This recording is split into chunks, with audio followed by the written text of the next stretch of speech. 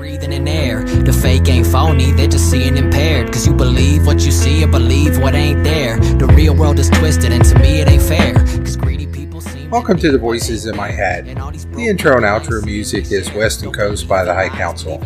You can check them out on SoundCloud. Welcome back. Back with another police accountability episode. This one has a happy ending. It's, as many as these police accountability episodes, it always starts with a sad situation because usually a individual is killed, and most of the time it's going to be a black person, most likely a black man. This is a situation where a black woman was killed. I'm on abcnews.go.com. This article is dated December 15th, 2022. Police officer Aaron Dean found guilty of manslaughter in killing of Atatiana Jefferson. A juror has found former police officer Aaron Dean guilty of manslaughter in the death of Atatiana Jefferson, a 28-year-old black woman who was fatally shot in her Fort Worth, Texas home in 2019. Jury considered both the murder charge and a lesser charge of manslaughter during its deliberations. According to Judge George Gallagher, manslaughter is a second-degree felony. According to the Texas Penal Code, is punishable by a 2 to 20-year prison and up to a $10,000 fine. So he's found guilty of manslaughter, and right now the jury, who in Texas gets to decide the punishment, unless the defense allows the judge to decide, and they're going to decide anywhere from 2 to 20 years in prison. This is a sad, sad case. Back in 2019, a neighbor saw a home, and I believe it was across the street, where it was about 1 a.m. in the morning. The lights were on and the front door was open. He calls the police and says, "Hey, I don't know what's going on, but the front door is sure to be open and, just a little concerned. Can you send someone out and check it out?" So Officer Dean and a female police officer went out to the scene. Dean, during his testimony, said that he thought it was a burglary in progress based on when he looked in the window how dirty the house was or how disarray the house was. And I'm like, I hope a cop never looks into my home or most people in America and judges that a burglary is in progress just because the house is not pristine or perfect or up to his desires of what a house should look like. He's snooping around the house, outside of the house, enters into a closed gate, which he was not allowed to do. So he's violating her civil rights, her Fourth Amendment rights by doing that. He's trying to be sneaky, but he turns on the flashlight. Well, that got Atatiana's attention. Obviously, the noise or the flashlight got her attention. She thinks there's a burglar or a prowler. Now, she is babysitting her nephew. And that's why they're up at 1 a.m. They were playing video games. She had cooked him hamburgers. The house got a little too smoky. And I think all of us have done that in time. We've done something. We cook something or turn the oven on and we haven't cleaned it in a bit and there was a lot of smoke. And all we do is we just open some windows and she just it was easier just to open the front door to allow it to air out. So that's what was going on. She heard or saw the flashlight or both, heard some noise. She went to her purse, got her gun because she's in mama bear mode now. She's going to protect her nephew. And her nephew at the trial looked like 10 to 12 years old. So obviously 3 years earlier than that, 7 to 10 years old. She's in mama bear mode. She's going to protect her nephew. She has gun in hand. She walks by a window. The police officer, Aaron Dean, does not identify himself as the police. All he yells was, "Show me your hands." And then bang, bang, she's dead. Shoots her through the window. He claims she pointed a gun at him. Well, first of all, she's allowed to. She's in her home. He shouldn't be there. He just doesn't have that right that if someone points a gun at you, as a police officer, I can shoot and kill you. No, it depends on the circumstances. I'm in my home. I'm thinking there's a burglar out there, just like if there's a no-knock raid. I can shoot at the cops, and if a cop gets killed and there's a no-knock raid, in Texas, this is, people have won these cases where they've killed police officers and the jury finds them not guilty because they did not announce who they were. The person thinks this is a home invasion. So the defense's argument is she pointed a gun. The prosecution was ruthless on Aaron Dean. Now, the fact that he took the stand, normally the defense would never allow their client to take the stand. Every now and then you will. I saw it in the Kyle Rittenhouse, and I think that was just sort of icing on the cake. They knew they had won the case when the one guy that got shot testified that he had pointed his gun at Kyle first, and then Kyle shot him and blew his bicep off. That was, all right, that's clear self-defense when the victim is saying, yeah, I pointed my gun at him first and then he shot me. So I think Kyle was just sort of the icing on the cake. Here's this stupid, dumb, immature 18-year-old kid made a bad decision to be there. That was it. Just being there. And him crying on the stand, I think,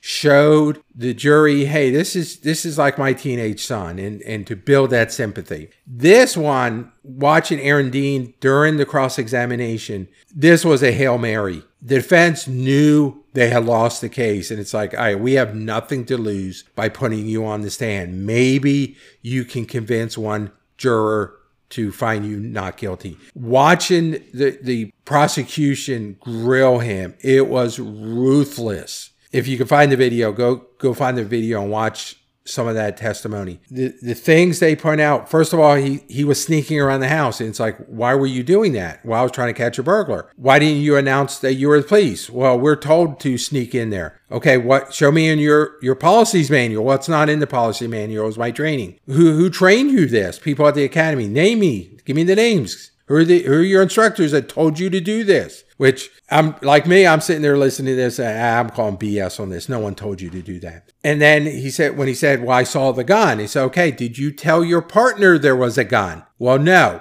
And if you ever watch the body cam footage, when the cops see a gun, they start yelling, gun, gun, gun. He has a gun. He has a gun, because they're trained to alert the other officers that a gun is in play. We have a heightened threat level now because the bad guy has a gun. He never did that. He never told her. They went in and cleared the house, never told her that there was a gun involved, and possibly if there's another person in there, that person had a gun. Never informed any of the other officers that there was ever a gun involved. I think my opinion is after the rest of the cops came in and they found the body and they found a gun besides her, that's when he knew there was a gun. That is when she pointed a gun at me, became his defense. I don't think he ever saw a gun. I mean, that's just my opinion. Body cam footage is inconclusive of either way. I mean, you couldn't really see whether she had a gun or didn't have a gun or what was going on. Watching his demeanor was,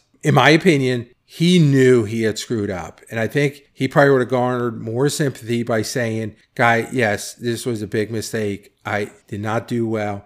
But he was trying to act like, no, I did good police work. And the defense was, well, will you grade yourself? And I think I got a B+. And it's like, you killed an innocent woman in your home and you think you got a B+. Instead of saying, I've thought about this every night. I replay everything in my head, and I made a lot of mistakes. Yes. 2020, hindsight, at the moment, I didn't think I was making the mistakes, but in hindsight, there's a dead woman that shouldn't be dead. Yes, I screwed up. And I think he would have got some sympathy points, not on the guilty verdict. That was coming. But it's what's happening now.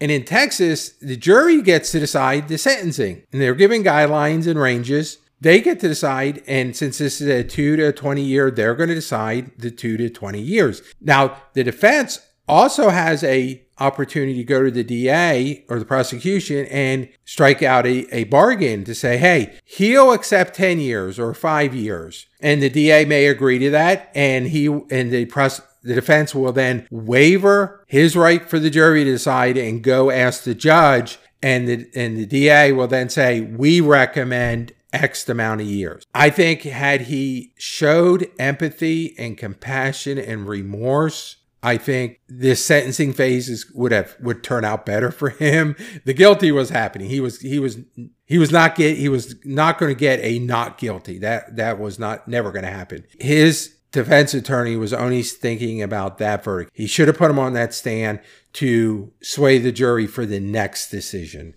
which is the sentencing. Then if he went up there and actually showed some remorse and say, yes, I every night I replay that over and over, what I could have done different. Where did I screw up? And I screwed up left and right. Yes, I did. At the moment, in the heat of the battle or in the heat of the moment, it seemed right. But now I sit back, yeah, boy, I screwed up. So now the defense has the decision of how long he's going to spend in jail. And I'm on another article, Fox4news.com. This article is dated December 16th, 2022. The headline is Aaron Dean Trial. Psychologists said Dean was clearly not suitable to be an officer before FWPD hire. It starts off with jurors will get the weekend to think about how much jail time, if any, Aaron Dean will spend for killing of Atatiana Jefferson. On Friday, he entered the courtroom as an inmate for the first time as the punishment phase for the former Fort Worth police officer got underway. Before the proceedings began, he appeared emotional, hugging family and supporters. Court started with forensic psychologist Dr. Kyle Clayton being called to the stand. Clayton screened Dean prior to his hiring by the Fort Worth Police Department. Quote, is from Clayton,